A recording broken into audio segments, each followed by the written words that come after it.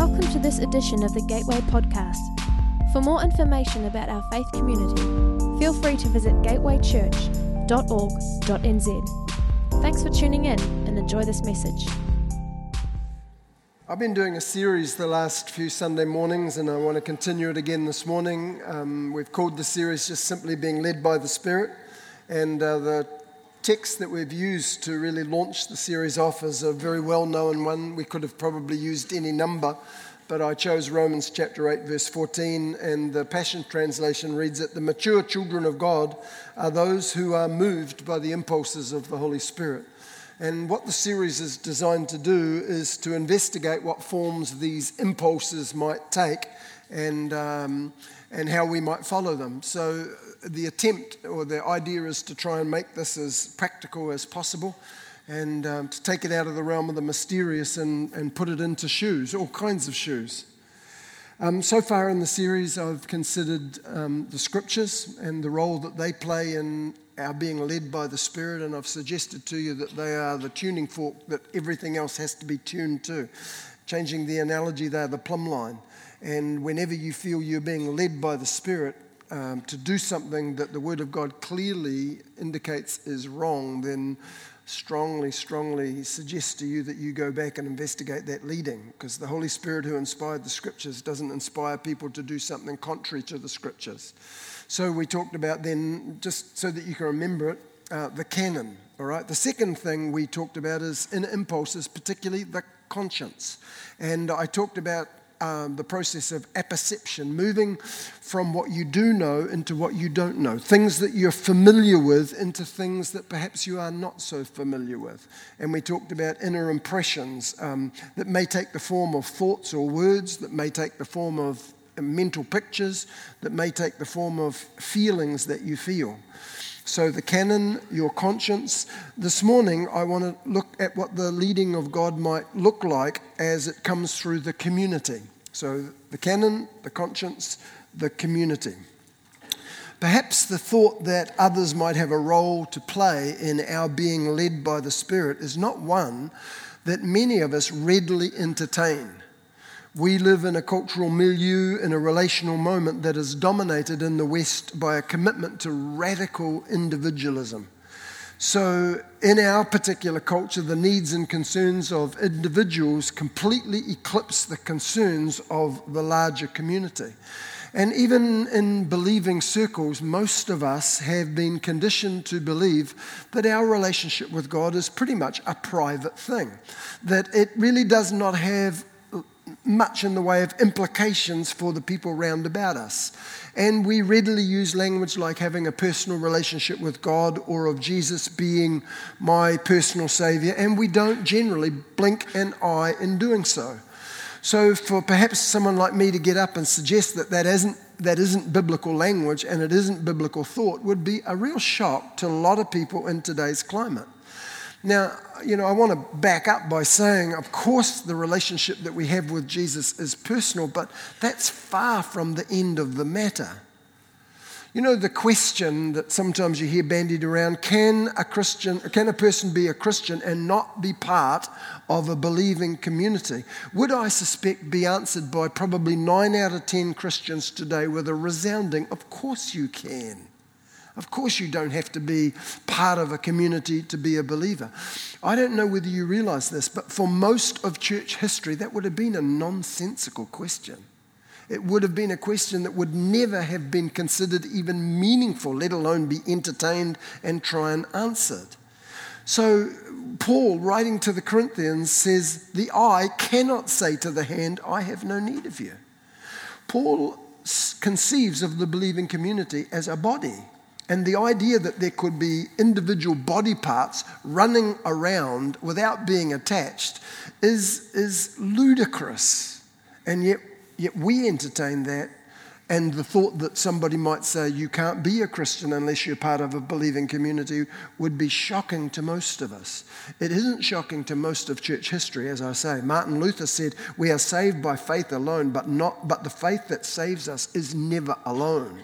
John Wesley went on to say, the Bible knows nothing of solitary religion.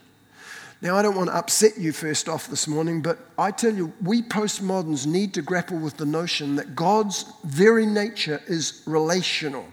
And we, his image bearers, must come to terms with the fact that we live in a culture that is radically individual. And that radically individual culture might be something that ensures we can't fully be what God intends us to be as part of believing communities.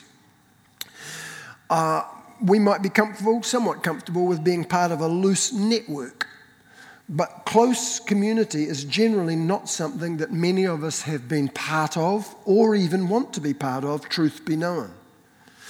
In a loose network, when somebody confronts us or there is some form of conflict, we can simply withdraw to our own private concerns. But you can't do that in a committed community. You can't do that in a body. In a committed community, you have to work out and work through those conflicts. Can I suggest to you that if in your life there is no interpersonal conflict, no elements of your character that are being confronted, then it's likely that you're not in close community. You may well be simply networking. There's a thought to muse on, all right?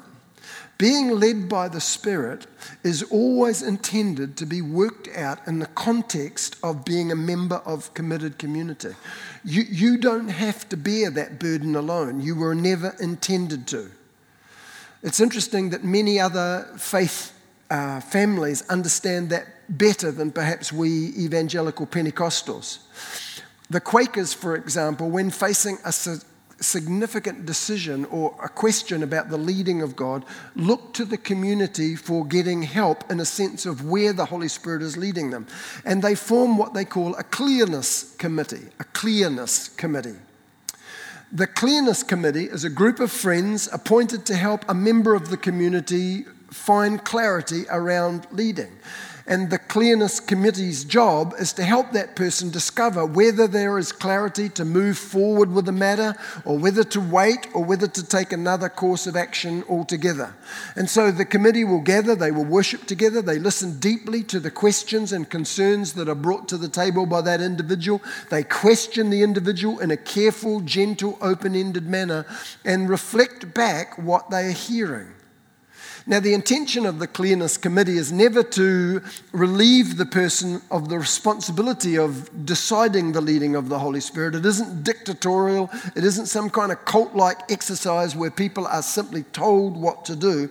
It is the community helping a person see clearly what the Spirit of the Lord seems to be saying to them. Now, I suspect that many of us would be deeply suspicious about submitting our guidance to such a group. We would probably say something to the effect that I don't want somebody telling me what to do. They don't have to live with the decision. It's easy for them. It's easy to spend somebody else's money. I suspect, though, that our radical individualism has cut us off from a significant means by which we can be led by the Spirit. What I'm going to do to you is read a number of scriptures now, most of them taken from one book. I could have spread them out across a number of books, and we could take actually weeks, I suspect, to explore these in depth. I'm not going to do that simply because we don't have that kind of time available to us. But let me read to you a number of scriptures that speak to the benefits of having access to community wisdom. And then I want to hone in on one aspect of being led by the Spirit through gifted members of the community. So here's a list of scriptures. I've taken them from the book of Proverbs. Proverbs 11:14, without good direction, people lose their way. The more wise counsel you follow, the better your chances. Proverbs 12:15, a fool thinks he needs no advice, but a wise man listens to others. Proverbs 15:22, refuse good advice and watch your plans fail. Take good counsel and watch them succeed. Proverbs 19:20, take good counsel and accept correction. That's the way to live wisely and well. And Proverbs 20 verse 18, form your purpose by asking counsel, then carry it out using all the help you can get. I think those passages probably speak for themselves, and they say enough for us to get the point. When you're thinking and talking about being led by the Spirit, you don't have to do this individually. There should be people in your community that you relate to, that you would be willing to go and lay the plans that you are thinking on having before them and say, give me some sense of what you think about this. Sometimes I watch people, head off in directions and wonder, who on earth have they been talking to? Have they been talking to anybody? It's incredibly easy to get caught up in your own plans and lose perspective. Have people in your community that you can look to, that you can run things by, that you can talk to. Form, as it were, you don't have to call it this, but get a clearness committee of people that you trust who will tell you the truth and not just echo back to you what you want to hear. What I'd like to do from here, though, to finish this message is to talk about being led by the Spirit through prophetically gifted individuals within the believing community. What role might those kind of people play in our being led by the Spirit? Now, I'm assuming a great deal in this talk. I'm assuming that you believe in being part of a charismatic community where there are gifted people with prophetic ability. And if you don't believe that or are somewhat cynical about the possibility of people being gifted in this way, then you'll probably need to back up a few steps and do some reading if you want to. I could recommend some literature for you. But I'm not going to try and prove a case for this. I'm assuming it, okay? Let me begin by telling you something of my own story. I know that many of you know this. I think I said this last week to the evening congregation. The problem with having been somewhere for 25 plus years is everybody knows your stories and have heard them 50 times, and you go to tell them again and they kind of, oh, not again, However, there's at least 3 people here this morning who haven't heard this story. So the rest of you just laugh in the appropriate places, gasp with surprise. Please help me here, okay? In 1990, Karen and I were pastoring in Cambridge, and we'd been there for just a little over a decade and absolutely, for the most part at least, loved both the church that we were pastoring and the town that we were in. The whole process started when, imperceptibly for a start, I never even noticed it, but over a period of time I began to notice that I was incredibly restless. And that's not my normal personality, but I would get to work and I would start to read. I would end up putting the book down. I would walk and pray. I'd read some more. It tells you how long ago it was, but I'd listen to a cassette tape and then put that away. Those of you who don't know what a cassette tape is, ask your grandfather later, he'll tell you. But I just couldn't settle, and I'd find myself going home mid-afternoon, going for a run, thinking, what on earth is wrong with me? And I tried to obey the injunction of Proverbs. I thought, I need some help. And I rang a good friend of mine, many of you know him, I rang John Watson. And I explained to him what was going on. And John surprised me because he said, Don, do you think that God could possibly be setting you up to leave Cambridge? Well, that thought hadn't entered my head. And I responded sort of in that manner, saying, no, of course not. No, it hasn't even entered my head. Why would you ask that? And he used a gardening term that Karen's often used, and basically, when you want to move a reasonably mature plant, you don't just dig it out and move it, because there's a really good opportunity or chance that the shock of moving it like that will kill it. So what gardeners do is they get the fork and they get around it and they loosen the thing up and then leave it for a while. And then afterwards, they'll move it. And what happens is basically the plant gets used to being pushed and moved around and the shock isn't so great. So John was saying, when I left Auckland, he said to me, that's exactly what happened to me, and it just sounds so familiar. Well, I thought, no, I don't think that's what's happening, John. But anyway, thanks for your advice. Suddenly, over a period of time, I received about 5 invitations. It was only probably 6 weeks, and I received 5 invitations to pastor other churches.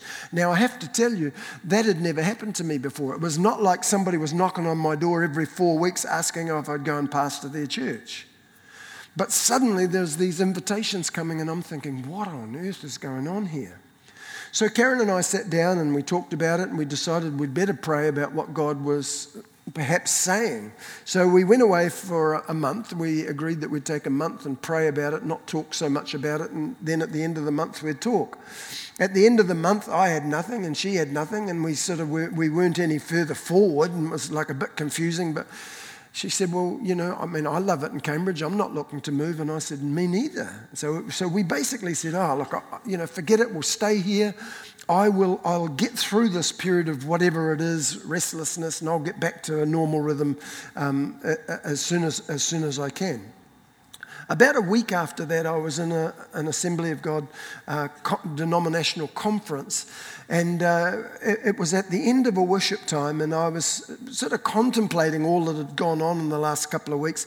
I was just standing, kind of praying, had my hands up, and suddenly someone tapped me on my right shoulder. And I looked round, and there was a guy there I didn't know, and he said, you won't know who I am, but he said, I just felt like the Lord gave me a word for you. And his word was very specific. He said to me, I believe you're supposed to leave Cambridge. You're going to leave Cambridge and you're going to go to a city. And it was like, whoa, given the context of all that had happened. He turned around and walked off. Now, I have to tell you, he didn't do it loudly or, yea, thus saith the Lord. He whispered it in my ear. There was a worship time going on. There was lots of ministry happening. Nobody would have heard but me. And as he walked off in that direction, and I'm looking at him thinking, whoa, who was that Lone Ranger figure? Somebody tapped me on this shoulder, and I turned around, and this was a guy I did know. He was a guy who had, in our movement, some prophetic credibility. And he said, Don, this is going to sound really strange, but I believe that you are supposed to leave Cambridge and you're going to go to a city. And it was like, whoa. So, I don't think I remembered anything for the whole week. I came home, told Karen what had happened, and it was like, far out. I think the Lord is saying, our decision to stay here isn't a correct one. A week after that, I was in another sort of regional gathering. In fact, it took place in the room upstairs. And they had a visiting speaker from the United States who was ministering, and right at the end, he pointed at me and he said, Sir, are you thinking about leaving your church? And I muttered something completely incoherent, like, yeah, I'm trying not to. And he then said, you are supposed to leave your church. God is telling you, you are supposed to leave your church, the church you are presently in. You are going to go to a city. Well, look, I know I'm not the sharpest knife in the drawer, but I got it, okay? And that pretty much settled the deal. The strange thing was, and the interesting thing about this story as far as guidance is concerned, is that God did not tell us what city we were supposed to go to. And over the next months, we muddled and went round and round and round trying to work out what city the Lord was talking to, which is another story in and of itself. But the reality is, as you know, we ended up here in Hamilton. Karen and I have had a number over our years, a number of experiences where we have been led prophetically like that. And we need no convincing about both the power and the benefit of hearing God's voice and experiencing his leadings as it flows through gifted individuals in the believing community. Now, I know the horror stories. Like all other avenues that God uses to lead us, there are potential pitfalls. And I could tell you some terrible stories that would make you want to run full speed from anybody who claimed to come to you with a purported word from God. I know those stories. But our problem is throwing the bathwater, the baby out with the bathwater. What we do with incidents where things turn bad is not throw the whole thing out, but try and work out how we can get the very best out of this and weed out, as it were, the very worst. I think as long as we proceed with some caution and some safety rails in place, the prophetic can be a really powerful means by which God can lead us. And what I'd like to do is just basically give you some safety principles about experiencing God's leading through prophetically gifted people. The first thing I'd want you to see from the scripture is that there are various levels of prophetic operation and giftings. Now, I hesitate to say higher and lower, but I'm going to use that terminology. I hope that you'll understand I'm not trying to demean what I'm going to call the lower aspects of the prophetic. They are vitally needed as well. But at that lower level, if you like, or if you can think of a better way of describing that, tell me later. But there is what the scripture calls the gift of prophecy. Now, the operation of this gift is very rarely directive. They don't. At that level, people don't come up to you and say, you're supposed to leave where you are and go to here. That's not what happens. Quite frankly, beware of unknown, random people who give you directions like that. You say, hang on a minute, Don, you just told a story of a random individual giving you a very directive word. Well, I found out about the very random individual and found out that he has in his own sphere a very credible prophetic ministry. And I probably wouldn't have listened to him if I had only that one word. But the thing was, I had such incredible confirmation, multiple confirmations through other people. I've only told you a handful of the stories, the prophetic stories around our leaving Cambridge. There was more, and it was some of it quite remarkable. So we had multiple confirmations of that move, and I probably needed them because I wouldn't have gone if I didn't have them. But at the level of the gift of prophecy, the Bible gives us the parameters within which that gift should function. And it says in 1 Corinthians chapter 14, verse 3, he who prophesies speaks to men words of edification, exhortation, and comfort. That's the parameters of the gift as it functions at that level. Edify is to build up, exhort is to stir up, comfort is to hold up. These are words that keep us as a people moving, but are very rarely specifically filled with and freighted with direction. I think as you move to higher levels of this gift, where you have somebody who has a recognized ministry or in the prophetic, or even further on is recognized as holding the office of a prophet, then you may get more direction in the words that are spoken. Those people, by the way, have a record of credibility in the prophetic. They have a track record. And so when they speak words of specific direction, you can at least mull over those with a sense of confidence. It doesn't necessarily mean they're always right. They can be wrong, and they will be the first to tell you. I see through a glass darkly, and sometimes they get it wrong. But you do need, when you're getting direction like that, some prophetic credibility. I'm sure many of you have read that story in 2 Chronicles chapter 20, where an army comes against Israel. King Jehoshaphat is panicked by the size of the army and calls together the people for prayer and seeking God. And a prophet stands up. And the prophet basically says to them, go out against them, God will deliver you, God's going to give them into your hands. And they respond by putting the musicians in the front of the army and going out, and it all happened as the prophet said. What most people skip over in that particular story is verse 4, where it says, the Spirit of the Lord came upon one of the men standing there, Jahaziel, son of Zechariah, son of Benaniah, son of Jael, son of Mattaniah, the Levite, who was one of the sons of Asaph. This guy had a record. They knew about his prophetic lineage and credibility. He wasn't just some random person who stands up in the middle of the prayer meeting and says, God's going to give us the victory, go out. I tell you what, if I hadn't known him and I was one of those musicians, I would have been hoarse that day. I wouldn't have been out at the front of the army. I'd be thinking, who was that guy? I want some prophetic credibility before I put my life on the line like that.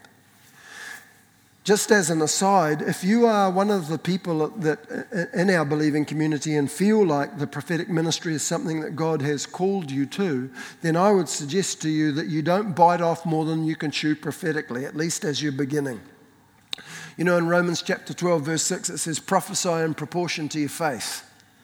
And I'd suggest that you grow in your ability to hear God's voice and allow credibility to be added to, your ministry before you go start speaking specifics.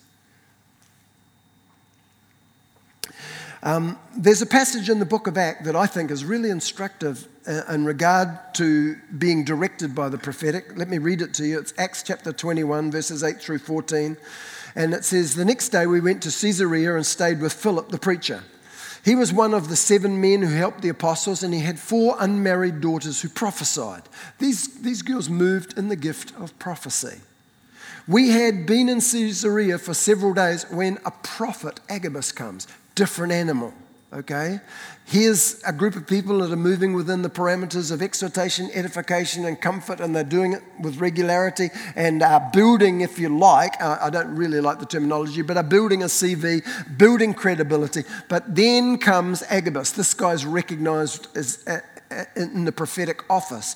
And he comes, he takes Paul's belt, and with it he tied up his own hands and feet, and he told us, the Holy Spirit says that some of the Jewish leaders in Jerusalem will tie up the man who owns this belt.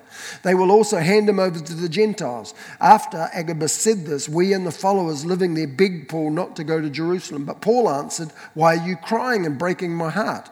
I'm not only willing to be put in jail for the Lord Jesus, I'm even willing to die for him in Jerusalem. Since we could not get Paul to change his mind, we gave up and prayed, Lord, please make us willing to do what you want. Interesting story. For a start, as I say, you see the difference between people who are moving in the gift of prophecy and the gift of a prophetic office in Agabus.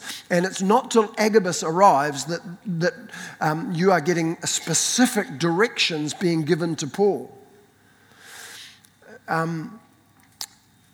I would want to say, as a general rule, it really does require seasoned ministries to be giving you specific directions. Now, I'm not suggesting that God can't use a novice, but generally it will be the exception rather than the rule. And when you're getting very specific direction that involves, some significant changes in your life, you need more than a random word from somebody you don't know. Okay? Let me point out something else in this passage with regard being led by the Spirit through the prophetic. There are different aspects of hearing the prophetic and flowing in it. There are three things that we need to see here. Number one is the revelation that's given. Number two is the interpretation of that revelation. And number three is the application. That is what we do with what we understand. Let me try and explain. Revelation is the essence of what information is communicated to the prophetic person by the Holy Spirit. If you like, it's the raw material of the divine communication. It's what's heard or seen or felt, as we talked about last week. Last week I also spoke about the space between the word of the Lord and the word that Jeremiah spoke from Jeremiah chapter 1 verses 1 and 2. It said the word of the Lord came to Jeremiah, the words of Jeremiah that he spoke. There is a space between the revelation, the raw material, and the way that Jeremiah interprets and then applies the word that he hears. And it's the interpretation and application of the words that sometimes can get muddled. In Acts chapter 21, somehow Agabus sensed or saw or heard that Paul was going to be tied up and handed over to the Gentiles. That was the revelation, but that was only part one of a three-part process. And you can't stop there, otherwise you can end up getting incredibly confused. Sometimes the prophetic raw material can be in a form that really does require you to give it some thought. For example, in Genesis 41, Pharaoh has a prophetic dream, and in the dream he sees 7 big heads of grain and 7 withered pieces of grain come, and they eat the 7 big bits of grain.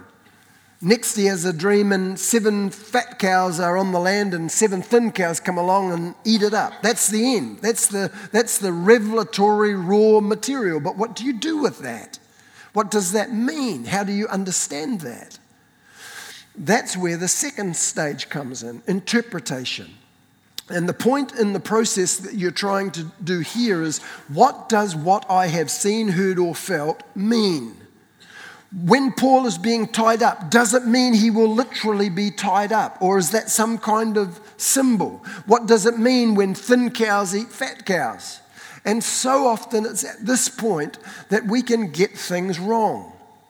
In Acts chapter 10, Peter has this vision of animals being let down from heaven in a sheet, and he hears a voice saying, Peter, arise and eat. That's the raw material of divine revelation. Peter enters into a dialogue with God saying that he's never eaten anything unclean up to this point, and he's not intending to start. But what he soon finds out is the revelation isn't about Jewish dietary laws. It's not about literal animals and literal eating. It is about the fact that God is about to move on the Gentile hostile world, on the world that he has previously considered as unclean. And God is going to sweep away the ideas of some people being clean and some people being unclean. So Peter's interpretation initially was quite a miss. He saw what he saw, but his interpretation of what he saw was wrong and had to be adjusted by God. God had been speaking symbolically to him, and he interprets it literally. And as I say, that's often where people go wrong. I heard of a prophetic minister giving a word to a person in a congregation, and he picked the person out in the congregation and shared that the man had no integrity in his financial dealings, which is a pretty bold thing to say, picking a person out like that. Well, the man naturally was absolutely horrified and very upset about this so-called revelation. He went up and challenged it. Well, the minister, the pastor, came and sat with the prophetic person and this particular man and said, "What was it that you saw?" And he said, "I saw a dark cloud, a financial dark cloud over this man's life." And he said, "My interpretation was that he wasn't functioning in integrity. The application was, you better change your ways." Well, it turned out the man, in fact, wasn't being dishonest, but what actually happened was very shortly afterward, the man's business partner embezzled a very large sum of money from him. You know, the prophetic word was supposed to be a warning. It was a warning rather than a word of judgment. The prophetic minister misinterpreted the revelation that he saw. And you know what? If somebody with a reasonable good record and of credibility can do that, you and I might think, holy mackerel, what chance is there of us getting it right? Friends, that's where community comes in. That's where you don't have to do that alone. That's where you get some people and say, help me here. What should I do? Should I act on it or not? In Genesis 41, Joseph was incredibly gifted in this phase of the process. Pharaoh has the divine revelation. Joseph says, hey, listen, the cows and the ears of corn that's not literal. Both of them speak of years. There's 7 ears of corn, there's 7 cows. There's going to be 7 years of fullness, and then the years of thinness are going to come, and you're going to have 7 years of drought and famine, and at the end of those 7 years, all of the fullness is going to be gone. That's an incredible gift. People like Joseph and Daniel were incredibly gifted in this ability to interpret. I think a lot of prophecy goes wrong at this time. Some of you may remember a few years ago there was a prophecy going around that New Zealand was going to suffer a devastating earthquake. And people were doing first aid courses and were storing up food in response to it. And the word effectively didn't happen as it was predicted. And, after that, of course, people hear words like that and get cynical about it. But maybe the earthquake wasn't intended to be understood literally. Maybe it was intended to be understood in symbolic form. Actually, if you look at judgment in the Old Testament and in the New Testament for that matter, often it's depicted in terms of the sky falling and the mountains melting and the earth shaking. And it doesn't necessarily mean that those things will happen literally. But they are often used to describe the fall of a kingdom, for example. So the wisdom in just taking time, not being bullied or rushed, but asking the questions. What does this mean? You need to enter into that process. So much of the prophetic goes wrong when people give divine revelation and there's no interpretation, there's no application. That third step is application. That revelation comes, interpretation means what does it mean? Application means what am I supposed to do about this? And if you get the interpretation wrong, then the application will necessarily be off track as well. Some people rush off to apply a word without any sense of, for example, timing being involved. I find it interesting in the passage in Acts chapter 21, they get the first 2 stages correct. There's divine revelation. They understand that if Paul goes to Jerusalem, he will be bound, he will be in trouble, but they get the application wrong. Because they understand Paul's going to be handed over, they believe the application is, Paul, don't go to Jerusalem, stay away because trouble awaits you. The application seemed to them to say, Paul, don't go. Paul stands up and says, no, that's not what it's about. I'm supposed to go. I know trouble awaits me. Through my journeys, God has spoken that trouble awaits me, but when I get there, the trouble is just going to simply be confirmation to me. I'm not going against the will of God. You know, when the prophetic comes with great clarity in a situation, you know the clarity is going to be needed because there's going to be cost. I think we talk about the clarity-cost equation. That the clearer the word is, the more specific it is. You're going to need that because, you know, trouble awaits. Paul knew that he was going to be in trouble, but he understood it as confirmation and not as a directive not to go. All that to say, folks, there can be a real dynamic in being led by prophetic word. There are dangers, and you need to treat this gift with deep respect and not flippantly. It can bless beyond measure, as it has in Karen and my life. It can also burn. So, just in conclusion, what do you do when somebody gives you a word? Somebody says, hey, I feel like, and they give you a word. What should you do? Number one, I would take notice of it, and I would muse on it. I would think about it. You need to determine, do you think this is the Lord speaking? And if it doesn't make any sense at the time, I would simply, as we say, put it on the back burner. All right, just put it to the side. Remember, wisdom that comes from above can be entreated, pure, peaceable, easy to be entreated. That simply means it's open to reason. You're not going against something by not doing it immediately. You can take it to the community. You can say, look, I've had this word that says I should resign my job and head off to, Africa. What do you think? Well, there's all kinds of questions I'd want to be asking. And you should be asking those questions and getting the community that knows you well ask the same kinds of questions. Secondly, if you feel it's the Lord, then receive it with faith. You know that 2 Chronicles 20 passage about the prophet getting up and saying, go into battle. It says, if we trust the Lord God and believe that what these prophets have told us, the Lord will help us and we will be successful. Receive it in faith. Don't undermine it with your words. You know, if you feel challenged by the Lord and He's saying some things to you, don't say, that could never happen, or I know somebody else who had a word and that never happened. Don't dig your grave with your words. Receive it in faith. Take it into your heart. Thirdly, note the conditions. Nearly always prophecy is an if-then proposition. If you will do this, then I will do that. If you will do these kinds of things, then the Lord will respond. If you feel it's a word from God, then find out what the conditions are. Set yourself to fulfill them. You've got to remember that prophecy is not an unalterable declaration. It is an invitation. And I know people who have had words spoken over their lives about great ministries and they've never come to pass. And in the end, they say, that was a load of bollocks. It wasn't even God. Well, in some cases, maybe. In other cases, well, what did you do about it? Nothing. I just thought if it was God, it would happen. Well, no. When you get an invitation to a wedding or a 21st, you've got to reply. And you've got to be at a certain place and a certain time to enjoy the party. If you just sit at home and, it wasn't even a party. Of course it was. You just didn't get there. You didn't respond. Fourth, wait with patience and meekness. Don't go rushing off to try and fulfill words in your own strength. And again, that's where community can be so vital. Just, put the brakes on, son. Slow, slow, slow. I think I've said this to you before, but I remember a family in one of the churches that I was part of. Somebody spoke a word about being on the mission field.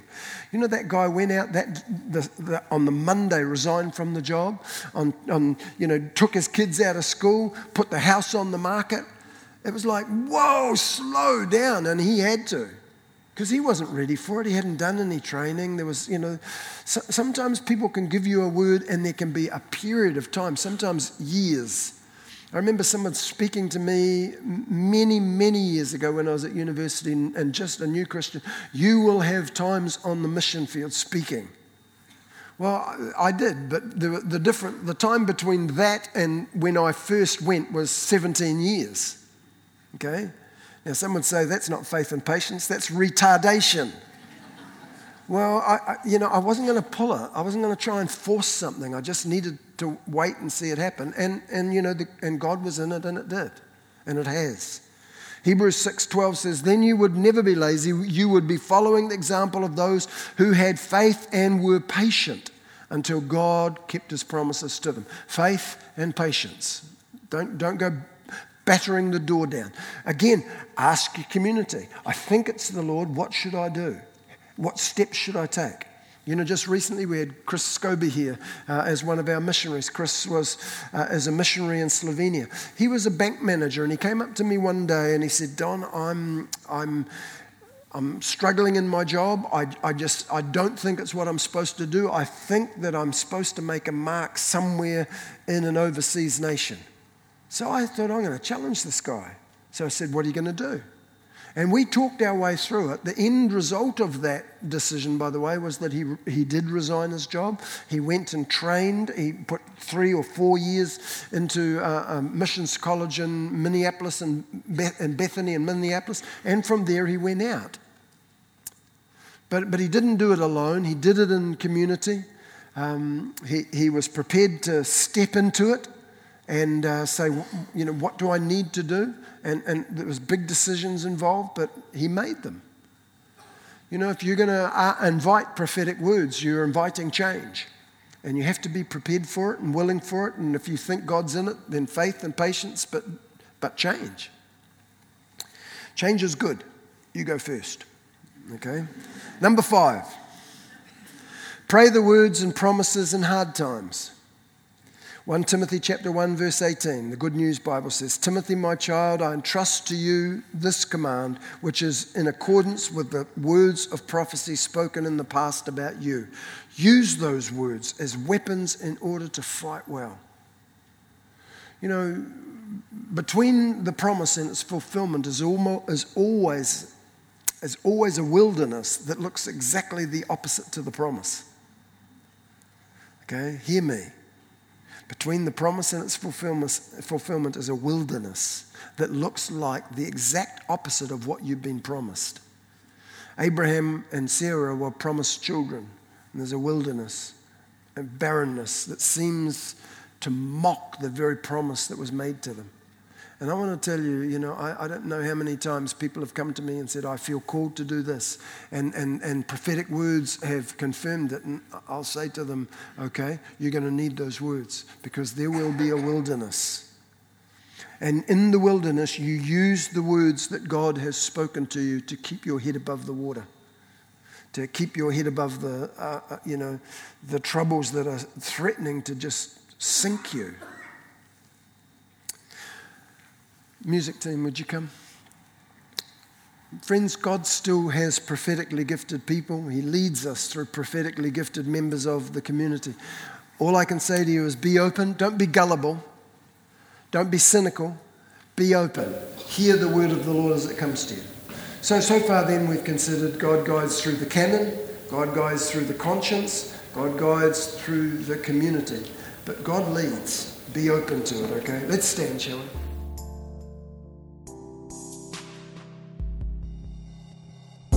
Thanks for listening. We hope it was an encouragement to you. Again, check out gatewaychurch.org.nz to find out what's going on within our church.